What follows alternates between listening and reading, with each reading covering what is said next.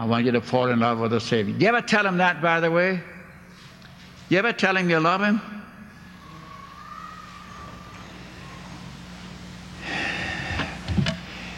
Well, in this class, let me just say 1 or 2 words to you by way of introduction.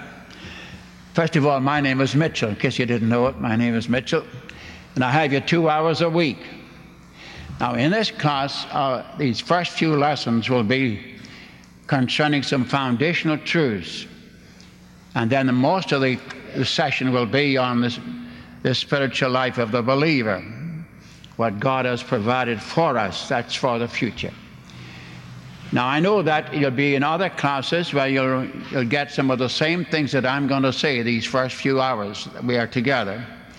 But I need to lay a foundation so that you'll be able to build on that foundation. We want you to grow not only in the knowledge of God, but we want you to grow in the grace of God. And by the way, there'll be no exams in this class. I thought you'd all manifest grace. I think I'll change my mind. No, I don't have tests in this class. I'll tell you why.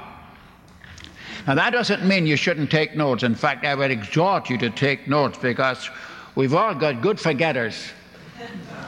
And you take notes. If you don't take notes, then I'm going to make a change. I'll change it and ask you to write papers for me or pass tests or something.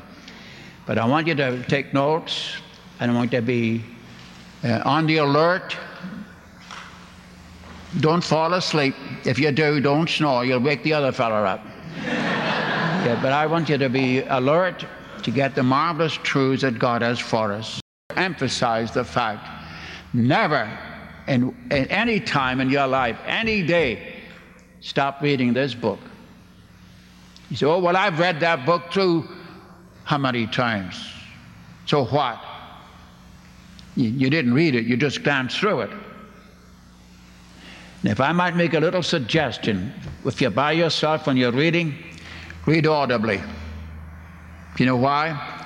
That keeps your mind on what you're reading. You know, I can sit down in my chair and I'm going to read a book through. So I'm going to start read here. And first, my mind's way off here someplace. My eyes following it down. And I jerk up myself, so I'll go back and start from the beginning again. To read it audibly keeps your mind on what you're reading. That's a good exercise.